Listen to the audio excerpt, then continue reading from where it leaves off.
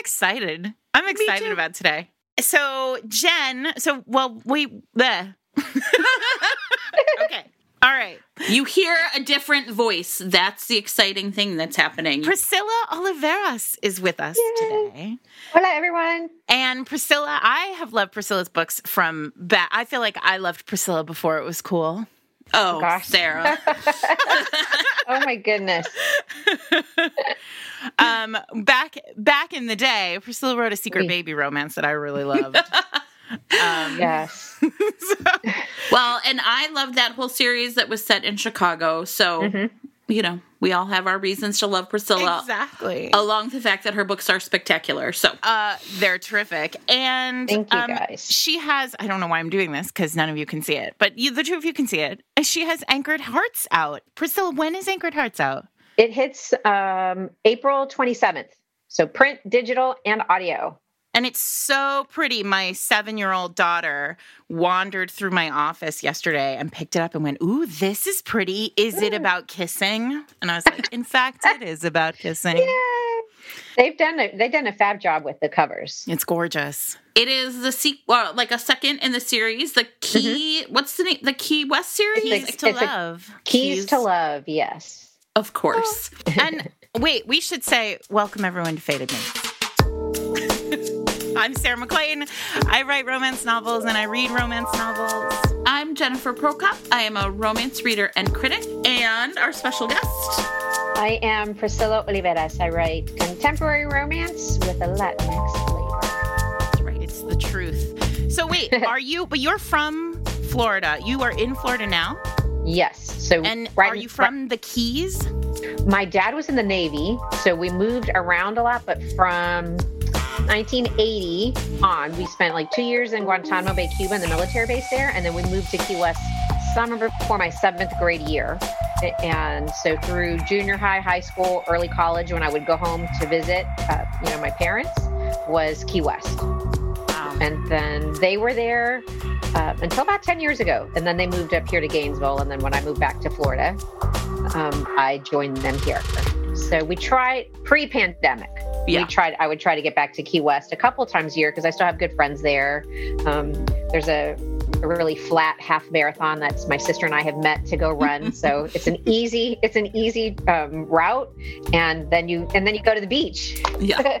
Yeah, you say easy, but I think one, it's a marathon, so and also it must be very warm there. And yes, I feel like the heat. It's a half marathon, which the first time I said it, I'm just doing a half. There was a runner, and he said, "There's no just about it. You are doing a half." So exactly, it's a half marathon, and usually when they have it, right, again pre-pandemic, it's in January. Oh. So for me, it gets cold. It's a chilly race, right? But the people that come from up north, it's not a chilly race, right? But that's so funny. And then like I said afterwards, then you get to go relax at the beach. I like to ride my bike along the lake in Chicago, and people who are not from Chicago say, well, it's just so flat. Like, how can that be exciting? And I say, the wind.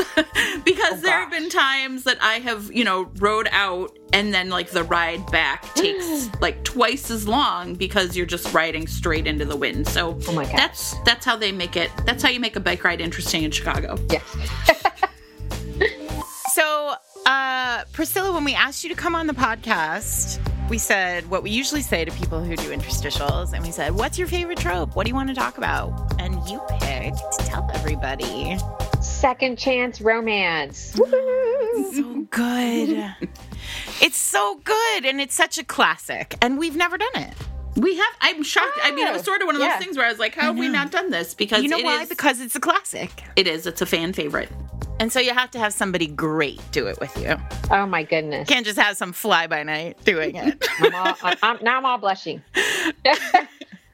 And also, so interestingly, not only is it a trope that you really love, it's a trope that you just wrote for the first time. Anchored Hearts is your first second chance romance. Yeah. And it is gorgeous. And it's possibly one of the best setups for second chances in that it's childhood, sort of teen love, like young love that separates and then comes back together when people are older and wiser and hotter. Yes. Actually, one of the graphics that like the teaser quote that they use alludes to that about, he left a young man and now he's back all man. Yeah, nice. He is. Yeah. So, do you want to tell everybody, why don't you talk a little bit about the series and how you came to this couple? Oh, sure. Now. Okay. So the series is called Keys to Love, and book one that came out last May was, is Anchored Hearts. No, that's not right. Anchored Hearts is Island coming out Affair. now. So I was Island like, Affair. wait a minute, I'm messing up my own series. That does not bode well for this podcast. We never get titles right, actually. So it was our influence.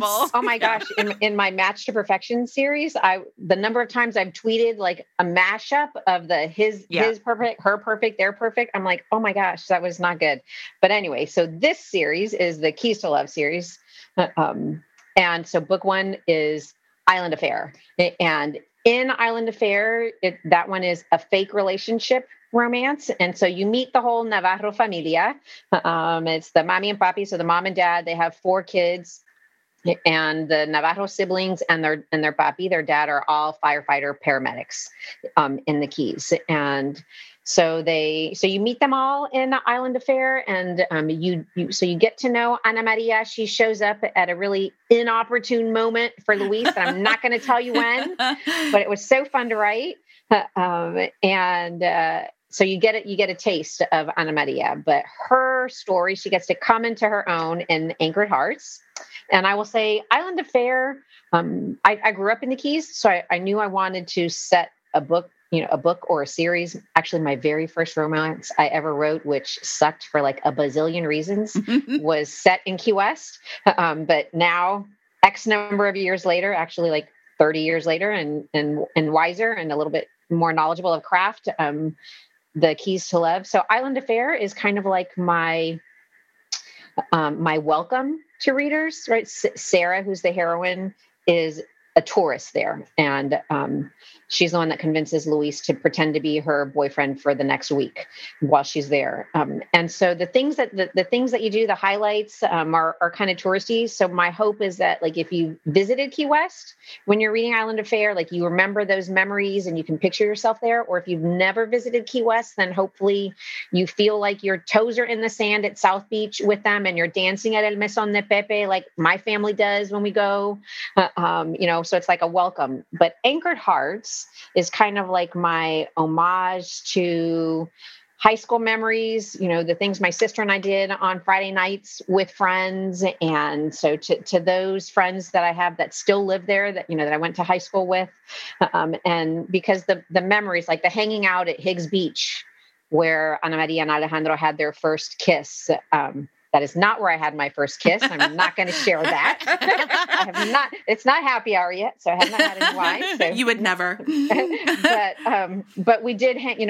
Friday night we were those kids hanging out at Higgs Beach, and at 10 the cops would come around and be like, "It's closed," and so you'd get in your car, you'd leave, you'd come back, you'd hang out again until they came back around, and they'd be like, so the memories that they have were.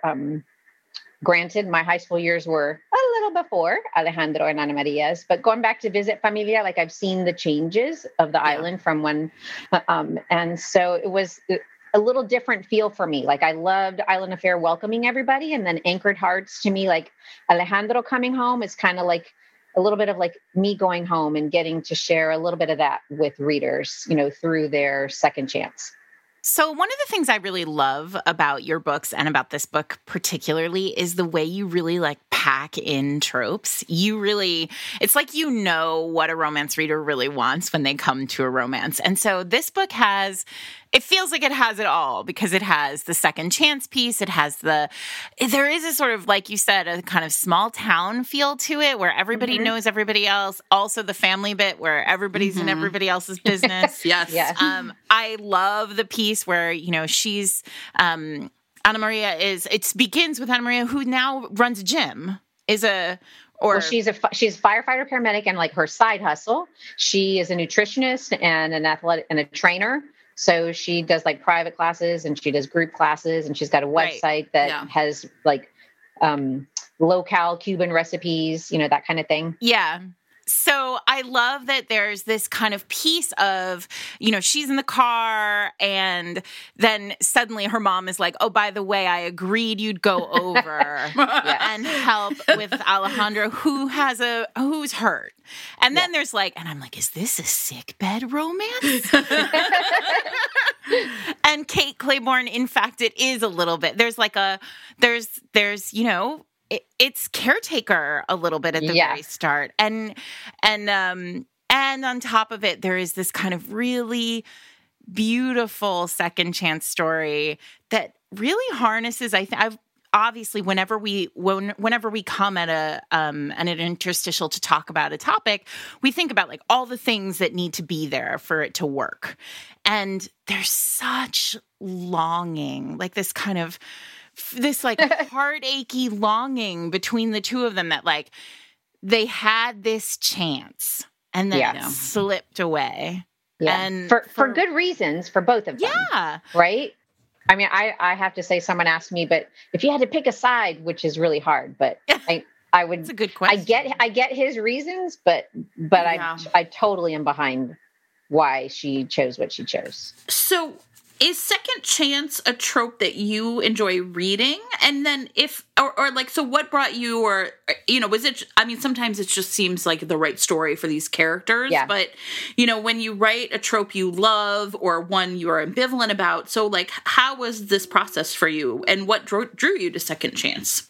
Honest, I mean, if I try to think back, like the series itself came about because I knew I wanted to set something in Key West, and then trying to think of like tropes. And the firefighter paramedic, the reason it came to me is because my sister and I did grow up with a family. Like they're in the acknowledgments that it's 5 brothers and 4 of them are firefighter paramedics still in the Keys. And so like our families were close because we went to the same church, and Eric was in my grade, and one is my sister's grade. So thankfully, because of Facebook, like we've stayed in contact and also like going back. And so when I thought of the Sellers boys, I was like, oh my gosh, firefighter is like a huge romance. Right? I mean, already listeners are like, click, click, click. And I knew I didn't want it to be all boys, because just like what we do, we maybe take something that's reality, but we twist it till it becomes ours. And I knew, maybe as the mom of 3 girls, I knew I wanted there to be a sister in there, to kind of mix it up a little bit. And so so that's where that was like the thinking part. But then the rest, like Luis came to me, and then just talking to him and finding out about. So like the fake relationship came about because I knew that like Luis would do it because someone needed help, but it would really push him out of his comfort zone, which is what you needed to do, right? Or what we need to do. And so for Ana Maria, I can't remember like when it came to me, other than as I just got to know her, and it just, I don't know if that story just came to me, like as I got to know more about her, or it just, because I know like in small towns, or like what I experienced in Key West, like, like a lot of families where, you're close together, everybody's in everybody's business. And so it's just, that seems like a natural development kind of thing. So but it was not like a conscious, like, I want to write a second chance romance. That hasn't, the only conscious decision was, I want to write a series set in Key West, and let's make them firefighter paramedics. And the Sellers boys, God love them. Like they set up, Eric helped me. Like I spent a day doing ride-alongs and hanging out at 2 firehouses, and Keith walked me around his firehouse. And so they answered every probably annoying question I had, So let's talk a little bit about then, when you come at a second chance love story, what do you feel like needs to be in there? What's the heartbeat of a second chance? Oh, do you know what? You're right. I have written another second chance romance. I thought you had. I mean, I didn't want to tell you. Oh my gosh. She knows my books better than I do. That's kind of embarrassing. Oh my gosh. No. It's fine. So tell us. This is what made me think about that was in Sophia and Nate. It's like, it's family, like like the father drives a wedge. So for me, what I would have to say, Nate's father, and sorry, that second chance romance is Resort to Love. Oh yeah, I love that book. I was like, wait. But no, I want to talk about this because you have, in both, you have a really solid, in both cases, you have a really good reason why the couples separate. So, I mean, they're funny. They're both like familia, or like family driven, because Nate's not Latinx, but so they're both family driven, but different reasons. Like in Resort to Love, it's Nate's father is like, she's, doesn't think she is, she is worthy of, of his son. Right. And so he actually, I don't want to give something away, but the father does something right in the end that really, that really drives a wedge between them. And in Anchored Hearts, the wedge is not in between the couple, but it's between Alejandro and his father.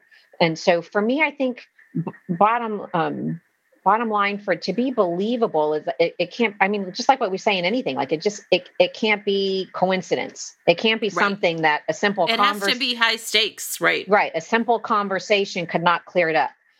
Or like what we would say, what I would say to my students, like motivation behind their decisions has to be strong enough. Even if whatever they're going to do, like I would never in my life do a fake relationship. I like reading it, but if I was Sarah's friend and she called me, I'd be like, girl, what the hell are you doing? Get out of there. At the next stoplight, jump out of the car.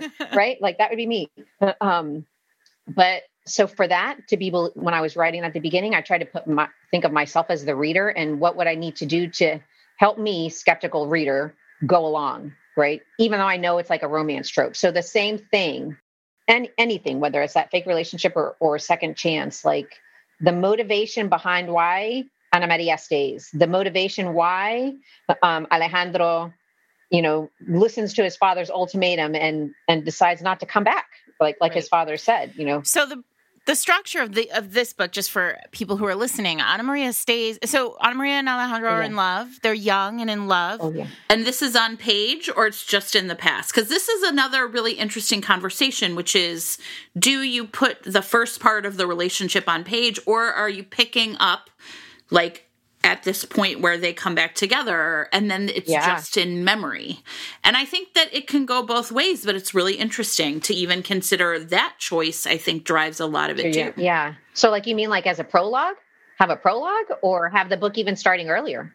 I wrote a second chance love story that was a marriage that had broken apart. Yeah. And it is written in 2 timelines. So you see the marriage break in one timeline and you see them come back together in the other, and they're knitted together. So hard? You actually are in you're in present. I mean, it's not present, but you're in the moment in both timelines. And I do think like that is a choice, but it's a different kind. Kennedy Ryan, for example, in Queen Move, the first 3, almost the first 100 pages of that book is the past and watching them separate. And they separate at 13 for family reasons, because their families are, a piece of this puzzle. And then they don't come back until, it's almost 20 years later when they finally reconnect. And she's amazing at writing the sagas like that are over years. She's like modern Danielle Steele, right? Like she does these like big sagas. So, but in this case, this has happened. It's all back, Although there are wonderful memories. Yeah, so like memories that come up at different times, hopefully, not backstory thunks, but, threaded throughout. So no, it starts with where he has come back. It's his first time back to the island 12 years later. So they haven't seen each other since that last ill-fated Zoom. He is a photographer, and he goes off to take pictures of the world and becomes like world-renowned photographer. And they're in love when he leaves, and he calls on her on her birthday every year, and they have this plan that she's going to meet him. And then, but her family kind of starts to feel responsibility toward her family and starts to realize that that's a dream that just can't happen for her. To her, like their plan out of high school was, we'll graduate, we're going to go see the world. And she just assumed like, but we will come back. Like Key West is our home base, right? Right. But Alejandro's dad owns a restaurant that's like a family legacy, like, you know, and so it's assumed by the dad that Alejandro will take over the restaurant. And that's not what he wants. Like he wants to honor the legacy. And the reason it's so important, like Alejandro's dad came over as part of what was called the Peter Pan operation, Operación Pedro Pan, in the late 50s, you know, early 60s, kids that were sent over from Cuba when Castro was taking over. And some of the families were reunited, some were not, right? And so that restaurant to his dad is there in honor of Alejandro's grandfather. And so he wants Alejandro to take it over as the oldest. That is not the way Alejandro wants to honor his family's legacy. He wants to go do his own thing. And that's where the ultimatum comes in when his dad says, if you leave here, then don't come back. And Alejandro, you know, like, I think of my kids as teenagers and like, I would be like, so that's the one rule I'm going to give you that you're not going to break, right? You're going to break every other rule, but you're going to follow that one. That's funny. Right. Yeah. But he does. But it feels so real too. Like I mean, I've talked on the podcast before about I had a very sort of an Italian dad who was really, you know, patriarchal, and what he said went for a lot of my childhood. And like, so it felt really real, like for him to sort of set that in stone and then have it just not be two, you know, walls. Right. That's what it is. Right. They're up against each other. Two hard-headed people. And so when Alejandro throws that wrench in it, like tells her, look, I'm going, but I'm not coming back. And her dad had just had a heart attack and is in the hospital. So when he leaves, there's no way she was going to leave. And Alejandro understood that. But when she decides not to go, and I don't know if I can give the reason why she decides not to go, or if that's giving away. I don't remember. Right. Yeah. But she has a damn good reason. She has a damn good reason for ultimately, even when her dad is out of the hospital, for not going. And I think that's why I said I could side with her, because I can understand why. She says, I'm not going. And there's this break between them where it just makes sense. It's like it's the natural, it feels like the natural end. Right. And I think that's one of the key things about Second Chance that works so well for me and for so many people, right? Like when you think about the ways that Second Chance so often is written, there are the kind of classic second chances, the childhood sweethearts who come back together when someone comes home. By the way, I love that he doesn't come home. Often that person comes home in like disgrace or like failure. Right. He comes home because he went cliff diving, the dummy. Fun fact, my friend Erin, who was an Olympian, went cliff diving in Costa Rica and broke her back. And I mean, she's okay, but there went the Olympics. It was sad. Oh, no. I know. Very sad. Yikes. So this is interesting to hear you talk about this, because I'm going to tell you, I don't care why they broke up. That because sometimes people are young and dumb or stubborn that's it. Right?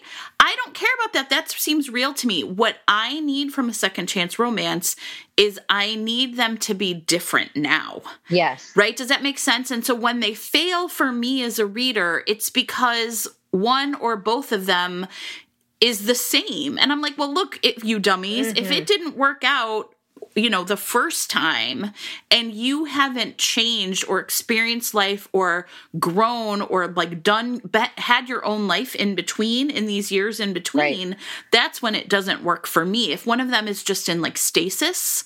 Yeah. And so what I really need from Second Chance is not like, I'm like, you were dumb and you should have been together and it didn't work out. Like, that actually is okay with me. I can pick sides. I'm fine with it. But what I want is growth in those years between, so that then when they come back together, I really believe that now they have a chance. But you know what else I want aside from growth? I want growth, and I want it to feel like these two would be okay without each other. Like that they sort of lived a life and now they're back together and like they're whole. Maybe they're each. like, you know, they have cracks, but obviously I want them to be healed by each other, but like I don't want it to be like but they would, now, but they don't need. Yeah, Right. Exactly. they're not a crutch. Right. They're not a crutch for the other. Because I think that's it for me. I mean, it sounds, now again, like what you're describing is a little bit different, which is life separated us. But in one where it's like, if we had stayed together, it wouldn't have worked out because at that time, we wouldn't have had a successful relationship. Right. Something about us like was, we weren't. And so I think there's lots of different ways that second chance plays out. And I think a lot of it does depend on like that first breakup and why it happened. So there's the life separated us and it's all understandable and we see both sides, or there's the like, we really wouldn't have made it. And now we're each different and now we can make it. Right. I think in Anchored Hearts, there is the lesson learned, like Alejandro has to learn a lesson about like his expectations were unfair and he has to learn why. I think he comes to do that. Ana Maria had a good reason to stay, but what she had realized, like by the start of the book, she has made this realization that she's happy with her life. She's done what a lot of people have, like a lot of us have. She's fine with her life, right? She likes her job. The side hustle, but she has realized that she's been kind of like treading water a little bit. She's had relationships, but they were all relationships that were doomed because like she set herself up for failure in those relationships. And so she's just kindly realized like what the hell she's been doing and is ready to like do her thing. And then Alejandro comes back and it kind of throws her off a little bit. But ultimately what I hope happens for them is like the message that I want for the book is that like they each have their own dreams and their own goals. And even if that's going to take them to different places, as long as they are supportive of each other, then like, that's what a healthy relationship is. And that's what I think the romance genre in general is, how we say like, oh, it's a genre, it's a genre of hope. Well, yes, because it's about healthy relationships and learning how to, how they, can help you in the crap that life throws us. I think that it's so interesting that you talk about it that way, because I think that that's one of the tricky things about second chance often. I mean, it's a tricky thing about all romance, but, in the olden days, back in the 80s and early 90s, the second chance was not used to underscore healthy relationships. Yeah. No, it was like you guys, when I came up on this trope, like the most bananas thing separated them. Like, right? Like so this is funny. I'm going to talk about Lovers in the Afternoon by Carol Mortimer, which probably came out. Okay, wait, I'm going to look. I feel like I need to type that name down because I don't know if I've read that book. Okay, you do not. These are all going to be just bananas. This is a Harlequin Presents from 1985. 85. I mean, and you know how Harlequin Presents are always like, let's put every bananas thing in the blender and mix it up and see what comes out. That was true back then too. And her name's Lonnie. She's married to Adam and they break up and you're not really sure why. And then he like storms back into her life and is like, we're getting together. And it's basically because like they didn't have great sex. And he was like, you were just too young and needed some time to grow up, but I think you're ready now. And I was like, wait, what? Ay, Dios mío. That's not how it works. Oh my God. I actually think like she had like a I think I've said this before, like a super hymen, like he couldn't even break through there or something.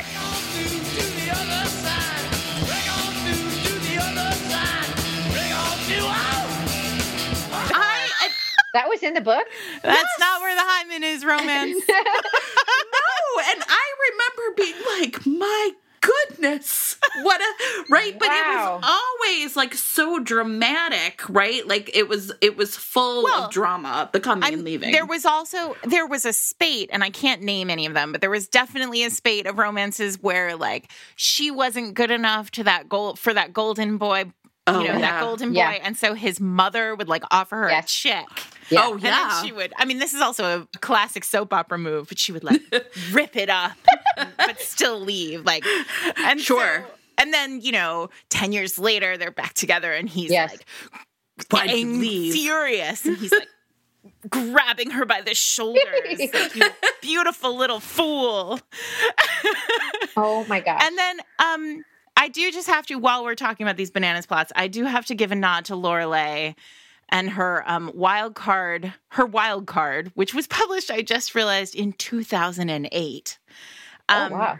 And the premise of this one is the hero is a Navy SEAL, and he has been rescuing girls from a drug cartel, and he gets captured during the rescue and given a really intense sex drug, which is not really relevant to the second chance romance, but it's an important piece in my head. How else will you bust through the like a crazy sex drug that never leaves his system, by the way. So then he has to learn to control his urges because he has this sex drug just coursing through him, which doesn't feel like medicine at all, but fine, whatever. I'm not even a biologist, and I think I'm questioning. And then he gets a face transplant, which also doesn't sound like medicine. And he returns home to his wife, who thinks he is dead, with a new face, and then woos her as a new man. I don't know why. I can't remember. Romance reasons. Listen, the ones where they come back and they don't recognize him, like The Highwayman by Kerrigan Byrne. Yeah. Well, they don't recognize them for romance reasons, just because. It's fine. Of course. It's like, The Mask. Yeah. I want to know, the mask guy, does the wife eventually know who he really is? Well, please tell me he doesn't lie to her till the end. When you get a face transplant, they don't transplant your eyes, Priscilla. Your eyes, not a face. Okay. You can see that. So you can see how it goes. Oh, I was like, Nicolas Cage and John Travolta was like a word, right? Wow. Anyway, so that's a fun one if you but my point is that all of that stuff is like a different kind of Yeah. Right. set aside. Right. I will say, in Resort to It never Love, occurred to you to give him a face transplant? no, bummer. I'm writing that down on my ideas folder. Though. Sure. If I had an ideas folder, I was that one. No, It has it's banana shaped. Nate's dad did do that whole offer her a check, but that's not what broke them up, right? It they continued to dally with each other's, kind of. But he chooses, Nate, immature, chooses to follow along and does get engaged to the person that. And at that point, it was when Sophia, was then we're done if that's the right kind of thing. Yeah. But there was that old, take this check and leave my son. And I love the check. I should clarify. I love the check. But it became something that she never told him. It became something then that she was hiding from him. So again, it had to come out eventually. But the face transplant. I mean, it's not the worst idea. So can I talk about, because we started talking about money, can I talk about Rock Wedding by Nalini Singh? Oh. So one of the things that's interesting about this book is which I think it's unusual for romance. It has part 1, part 2, part 3. And part 1 is essentially they've been married for a couple of years and it's the night that they break up. And he's a rock star and he is addicted to drugs and alcohol. And she actually, I don't think, realizes the extent of it. And she's just like, I love him and I know he doesn't really love me. And they have this really terrible fight. And she basically flees the house. And one of the things that I really liked about it is she'd been sort of squirreling money away. And at that moment she realized maybe I knew all along that I was going to have to get out of here. Oh. And she takes the credit cards and she's kind of thinking that he will come for her, that he'll realize he was terrible to her. And a month later, she realizes that it's not true. And she's like, you know what, then I'm going to make him pay. And she goes out with her black credit card and buys a Mini Cooper.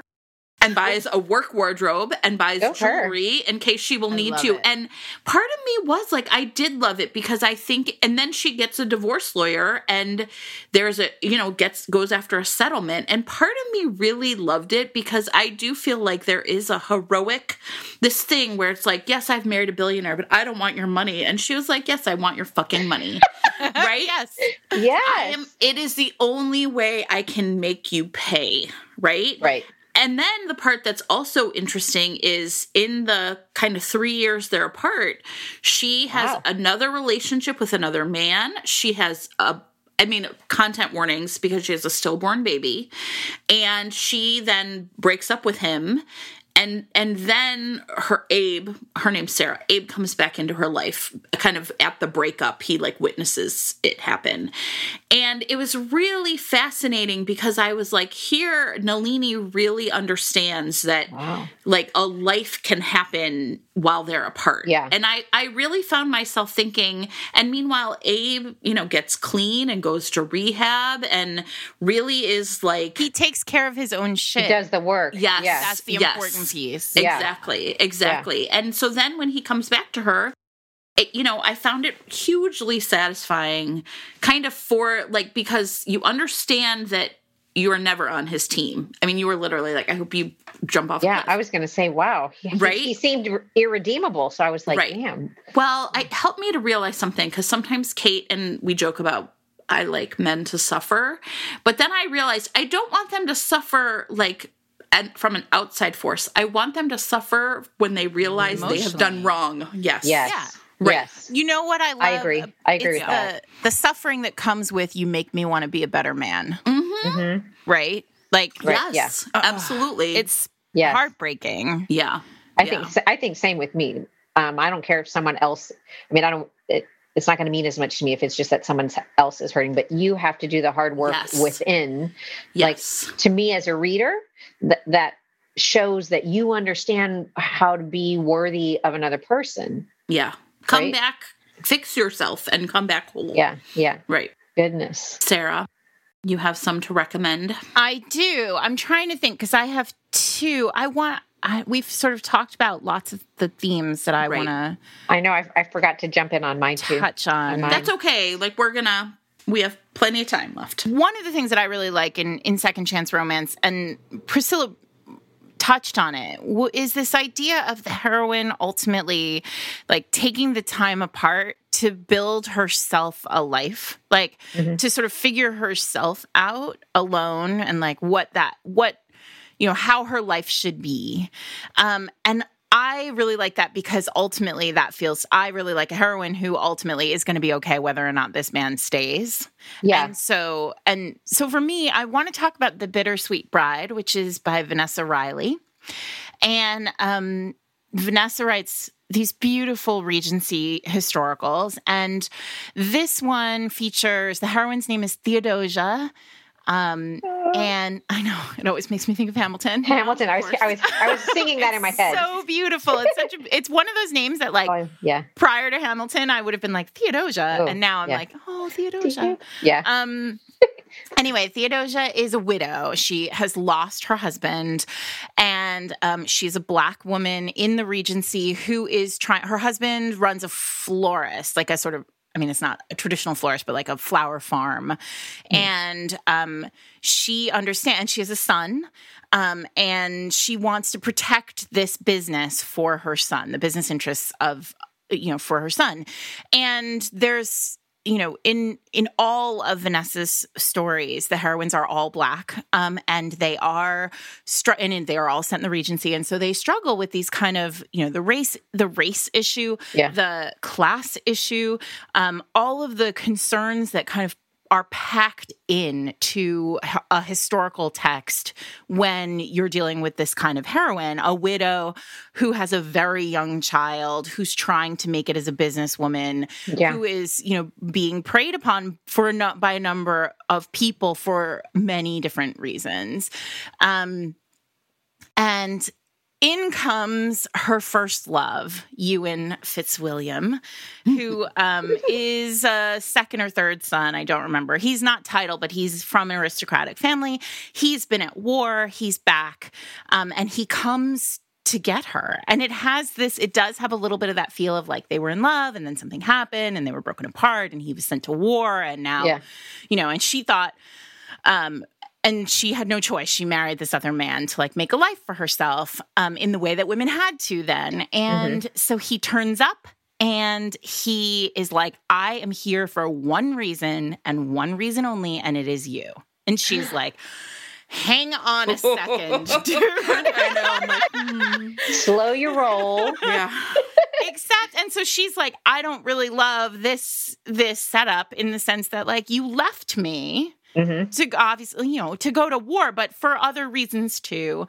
But she's at no point in this book is Theo foolish. And I love that. Nice. And she's like, I am a woman who I need this. Like, I need a protector.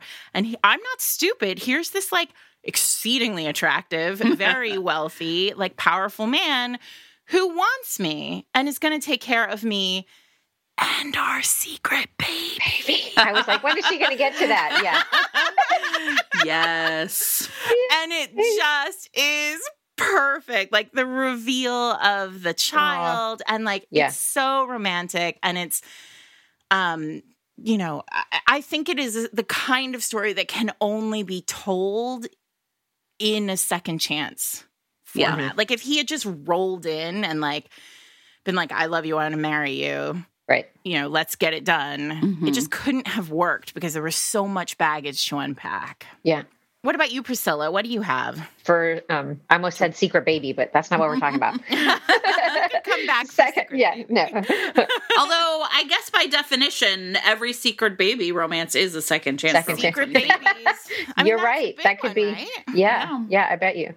So I actually have 2. You've written 2 secret babies? No, I've never written a secret baby. I was going to say, really? Yeah, no. So when we were trying to think of second chance, and we were talking about this earlier, that it was my suggestion, and then when I came down it, I was like, oh my gosh, what second chance romance? Like I had to like take a step back. Yeah. Have I ever read? I've never read one before. Yeah. And I was kind of like, what's my name again? No. But Sonali Dave has 2, and she told me, we were talking about this before. She said, I think it's usually like her second books in her series are second chance romances. And I was like, okay, I'm gonna have to go back and look at your series now to verify that. To confirm. But her second book, and like she's doing the Jane Austen retelling. So it came out last year.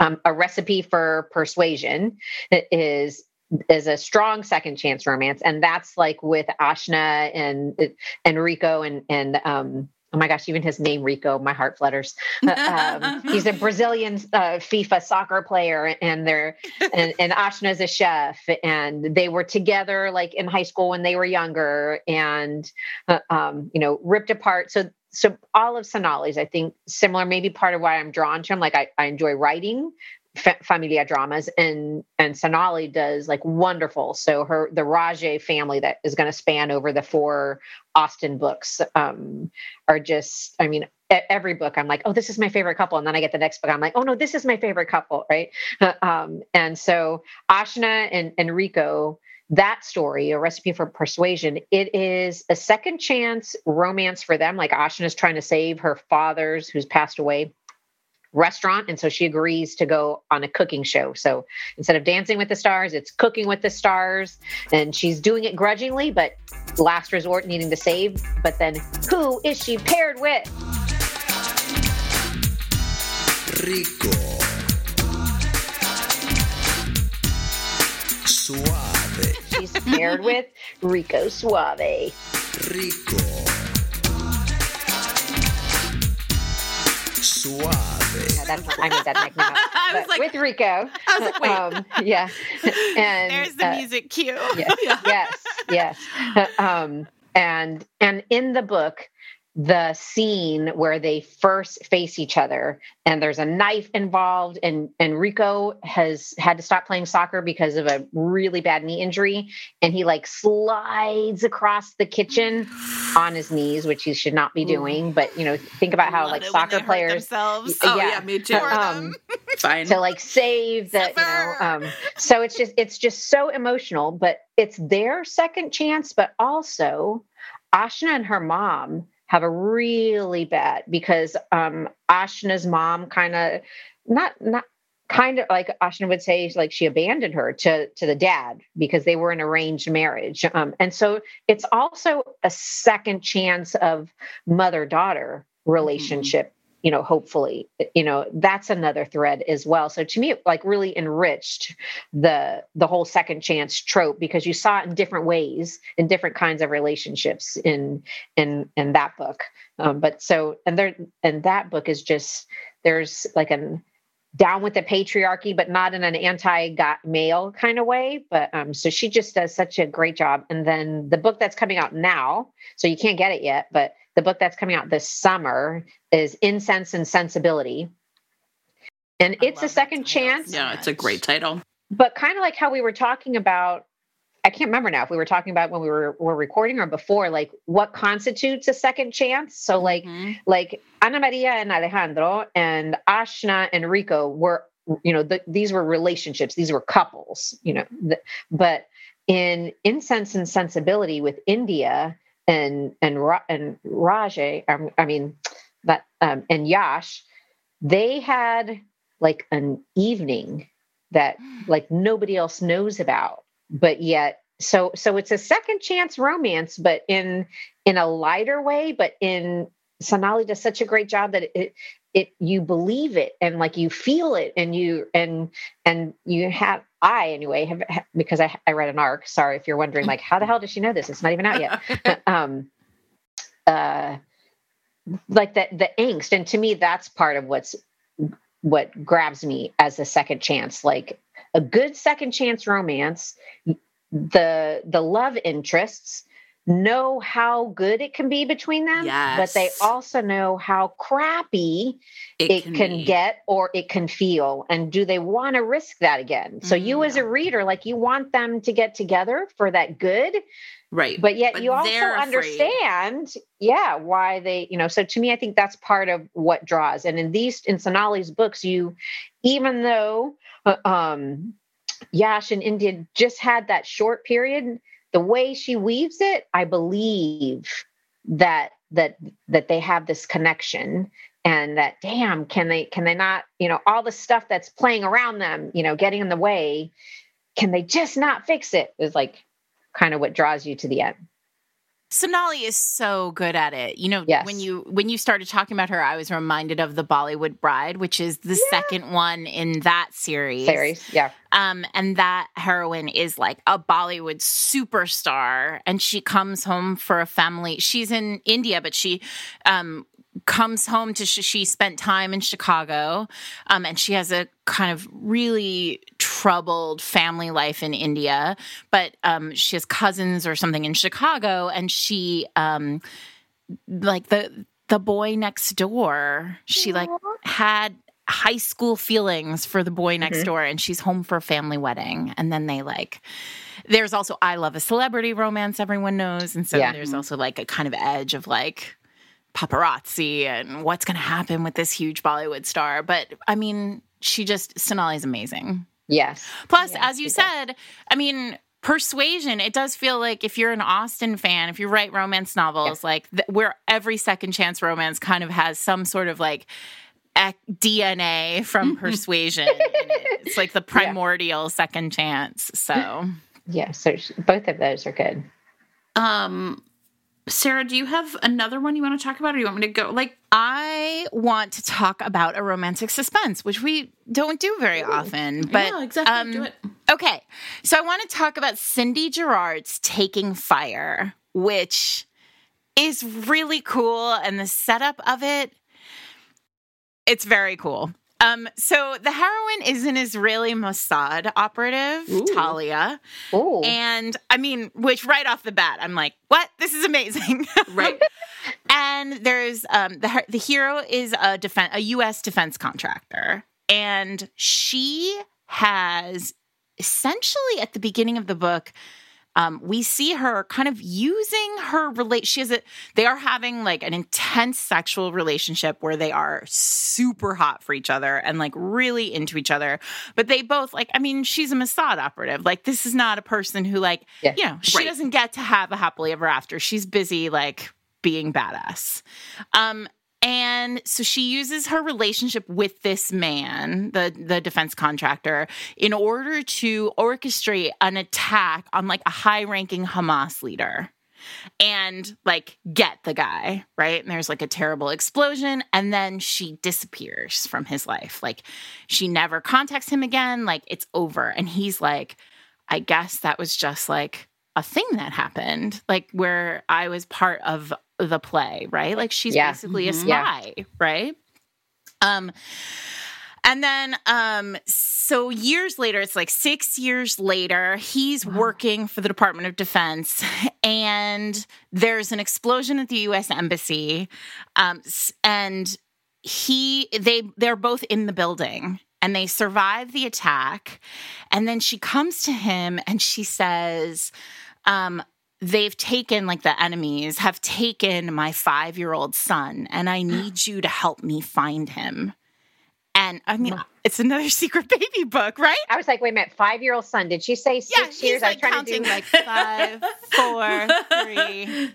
And here's the crazy thing. He's like, so imagine this setup, right? She's like, hey, I need you to help me. There's been a bombing at the U.S. Embassy. We are in like, this is a terrible sort of war situation. Also, you have a child. Also, that child has been taken Ay, Dios mío. by like enemies. And I need you to help. We need to work together to get this child back. And he's like, what is happening? And she's like, I'm sorry, but like there's no time. There's no time. You have a job to do. Reader, you're like, what the hell is happening? And the pages are just, I zoomed through this book.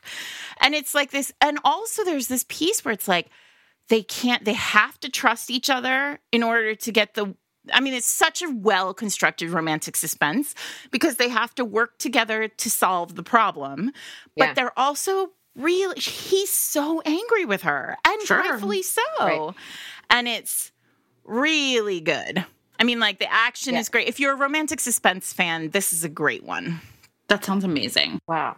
You know what? Let's actually, Priscilla, you go, because the one I'm going to talk about is not out yet, so I'm going to talk about it last. So. Oh, okay. Yeah, because I have one other one that I would like to talk about. We are going to do warnings at the beginning because I will say this whole series that I want to talk about, it's Ronnie Lauren's The Ones Who Got Away. And that's the name of the series, but it's also the name of book one. And it does deal with, in the past, there was a mass shooting at a school. So I do want to have that trigger warning. I will say that in the books, the event that happened, pieces of it are told, throughout the series, because I've read the whole series in flashback, but it's not like front and center. She really focuses on the series itself. There are about a small group, that some of the kids that survived. And one of the heroes later in the books is not even involved with it. But book one is Liv and Finn's story. And I don't want to mess up the name. So I'm like scrolling through my paper right now because I don't want to. I don't want to. We do it always. Yeah. Yes. Okay, good. So Liv was like the good looking, hot, confident goth girl in high school, and Finn was, like the studly jock, golden boy, and they secretly dated because Finn's dad, as we have dun dun dun, right? The father doesn't think that the girl is good enough, right? So they secretly dated, and the shooting occurs prom night. 2 students come to the prom. And that's where it happens. And when it starts happening, and you learn in backstory, Finn and Liv are making out in one of the janitor's closets. And Finn has gone to the date, like as a shield with a friend, another girl that's a friend that is more appropriate, according to his. And when it all goes down, obviously these two survive, as does Finn's date, but Finn leaves the janitor closet to go like protect his real date, and Liv stays there. And she is confronted by one of the shooters, but the shooter recognizes her as an outcast as well, right? And so she's fine. But after that, in the aftermath, Finn and Liv have broken up. I can't remember how many years, maybe it's like a decade later. And the reason they're all together now is there's somebody wanting to do a documentary about the shooting. So Liv has not seen Finn in all those years. And so they're reunited. She's dealing with like PTSD.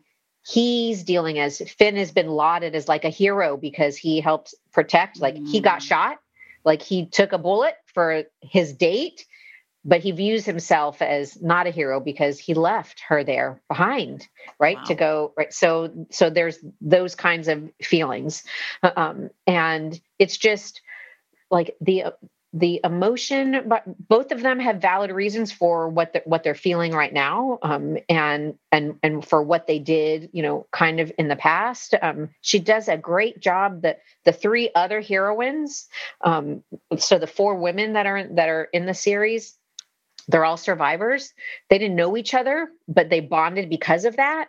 Right. And shared trauma, right? Yeah. And you see their relationship. So their relationships, Ronnie's done a really good job, but Finn has gone into the FBI. So like the way he's dealt with his PTSD is, I'm going to stop, all the bad guys, kind of thing. And you see, when they get together, you see how good they can be. You see it's like hot and heavy and amazing.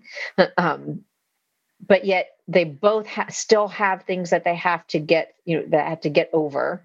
And they're able to help each other. But it's like a healthy relationship, even though they know that they both still haven't dealt with all the crap that they've had to deal with. But through the course of the book, like you see Liv is just, she comes into her own. She's like just this wonderfully strong, amazing woman.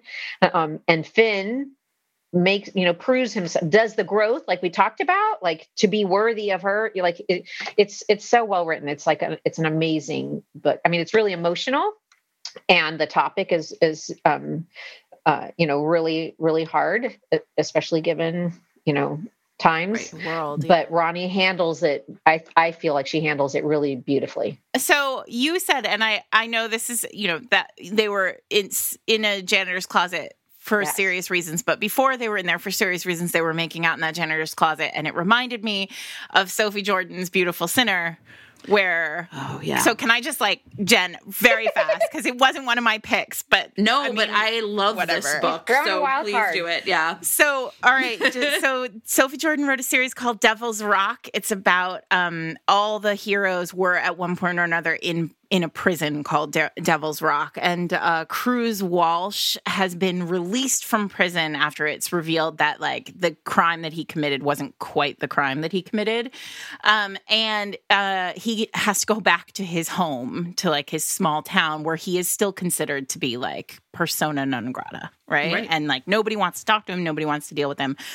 But back in high school, the heroine, Gabriella, had a very big crush on him, a really exceptionally big crush on him. And this is the book for all of you who love ugly duckling stories. She was the kind of dumpy, kind of pudgy, very quiet, meek girl who nobody really liked and didn't really blossom until much later than high school. So say many of us.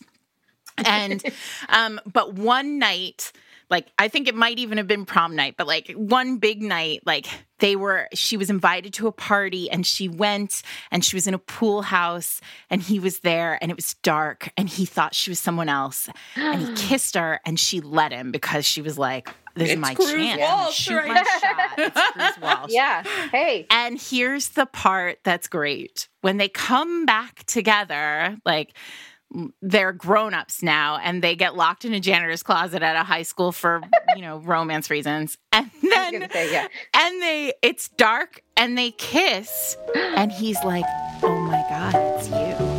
My lips remember your kisses.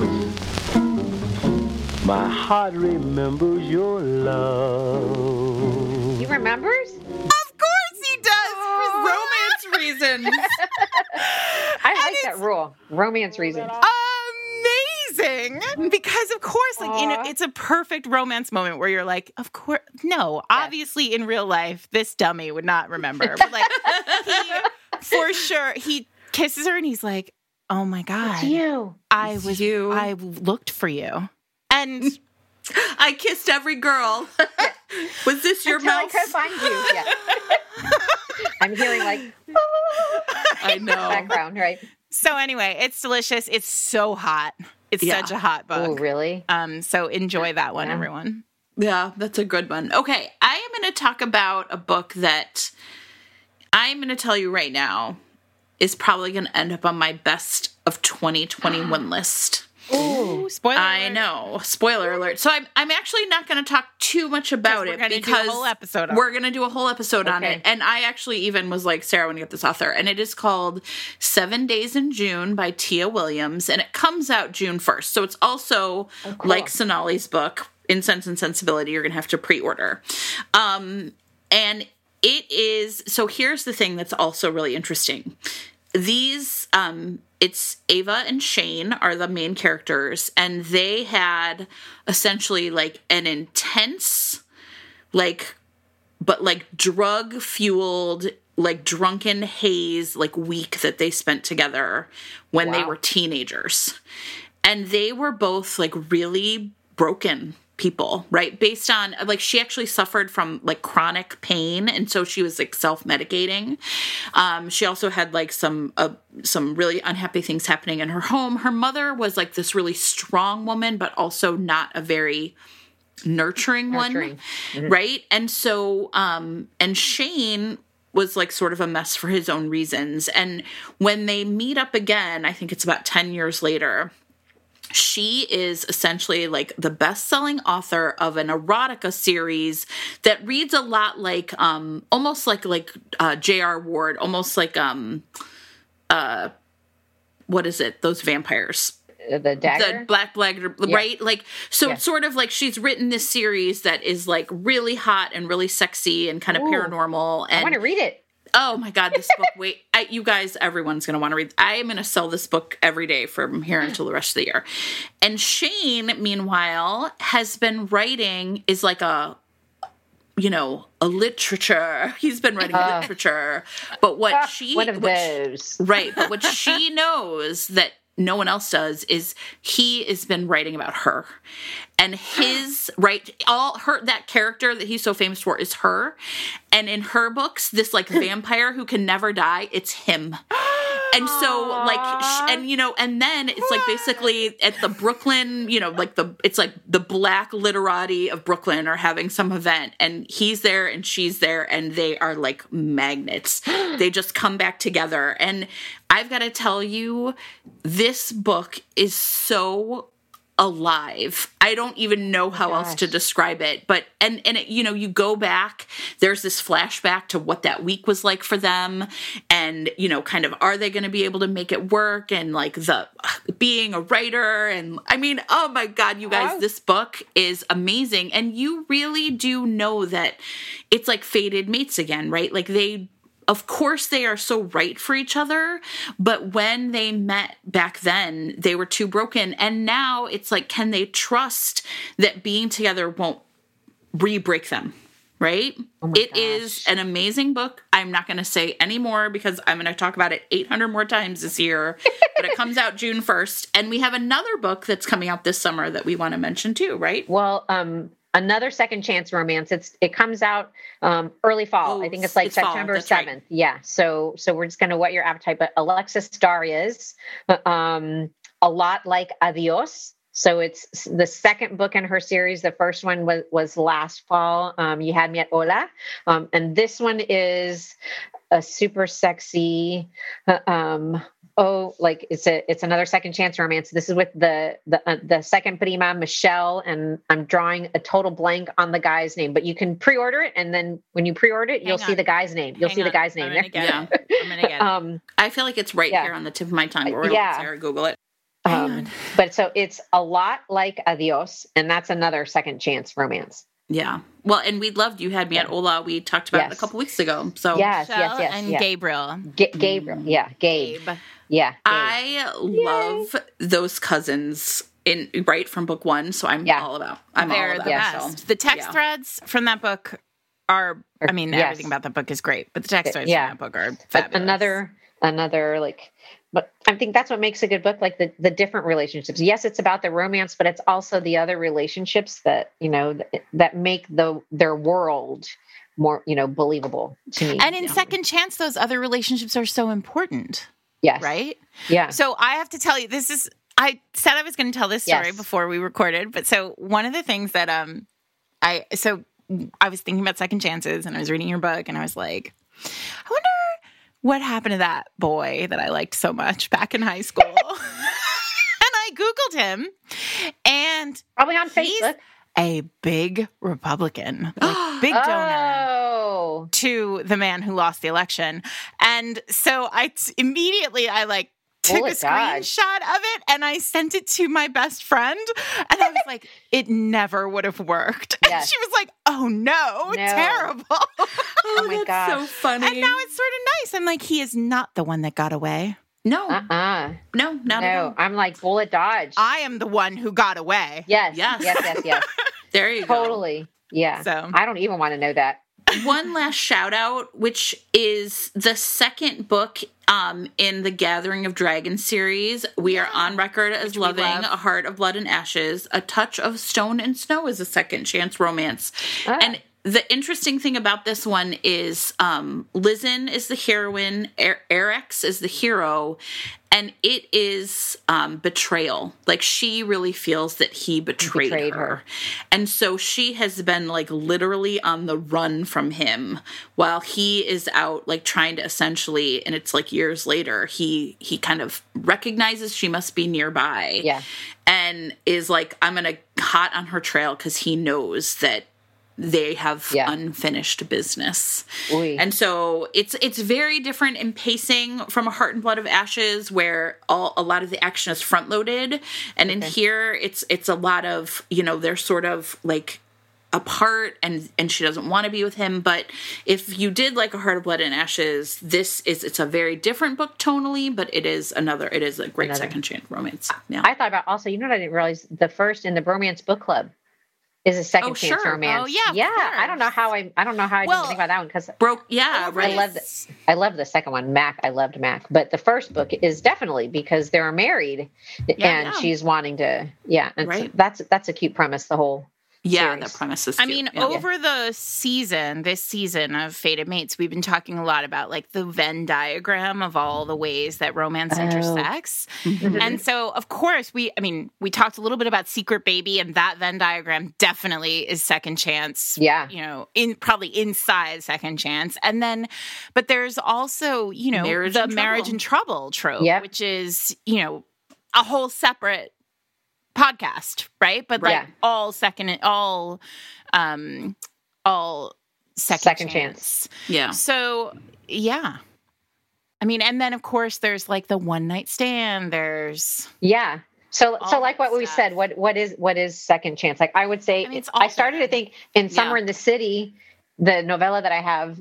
I haven't mentioned that. Sorry, that comes out the end of May. And I started to think at first I was like, is that second chance? But no, because they were never together. They were interested in each other in high school, but they were in rival theater troupes. So they had, right. But they never, and they sang a duet and had a kiss, but it was it's like a missed connection. But it was it was performing. Yeah. It wasn't. So I think it's more like adversaries to lovers than. I mean, that's what I have a book coming out in the summer. And I was wondering, I was thinking is that second chance because they have always kind of been into each other, but no, it's just a long So the thing that I think, Priscilla, that you said that I my new understanding out of today's episode is I think for Second Chance to really work, they have to understand both how good it can be and also how bad it can be. Yes. Like that, right? It can't just be one or the other. We had a kiss or I was interested, because they didn't know the depths. And I think that's a really like great way to sort of like, is it or is it not? Do they know both what they're capable of and what they're capable of? Yeah. And I think that adds to the emotional level then for me as a reader as well. So, well, yay! Now that we have answered, we've solved. Great. What other world problems should we solve now? Oh, what a delight! This has been fabulous. Let's see, Anchored Hearts. Priscilla Oliveras' next book, the second book in Keys to Love, is out next week on Tuesday, April 27th. Yes. Right. Yes. So pick it up wherever books are sold. Pre-order it now. It's not out right now. If you are listening to us on release day, it's not out, but you can pre-order it. Priscilla, is there a place where they can pre-order it with? Yeah, if you pre-order from Love Sweet Arrow, so like the romance friendly out of Chicago. Love Sweet Arrow. Yeah, I have already sent them a stack, and they're going to let me know if they need more. But I've sent them signed book plates, so you'll get a signed book plate. And Kensington created. I pulled 2 recipes. So Ana Maria's favorite dish and Alejandro's favorite dish on the Miranda's menu. And we have 2 recipe cards. Nice. So you'll get the signed book plate and you'll get the 2 recipe cards. If you pre-order, and I told him we could do it up until like the 26th, I can always just send. So if you pre-order through Love Sweet Arrow. I will make sure to put the link to that right in show notes. So everybody will be able to click it, and then we'll tweet it out on the day of, in the promo tweets and the day that the book comes out too. Oh, okay. So great. Oh, cool. Thanks. And you have a short story coming at the end of May. I do, yeah. Somewhere in the City, it's an anthology, so it's a novella. It's about 30,000.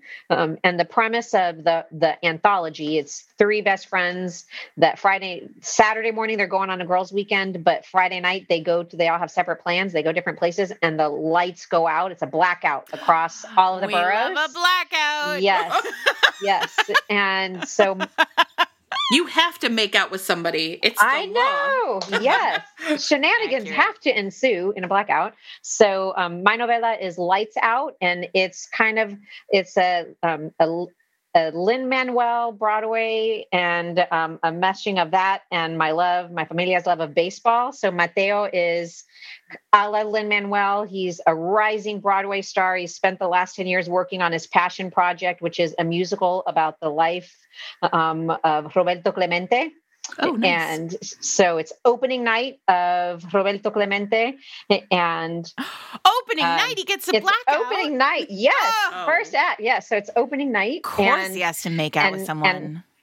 And Vanessa is the heroine, and they grew up in Tampa. They were in rival theater troupes, so they competed against each other in thespian competitions, But Vanessa is no longer performing. Now she's a journalist, and she writes for an online entity called The Fix. Like, you want to know what's going on, you need to be in the know. You can get your fix at The Fix.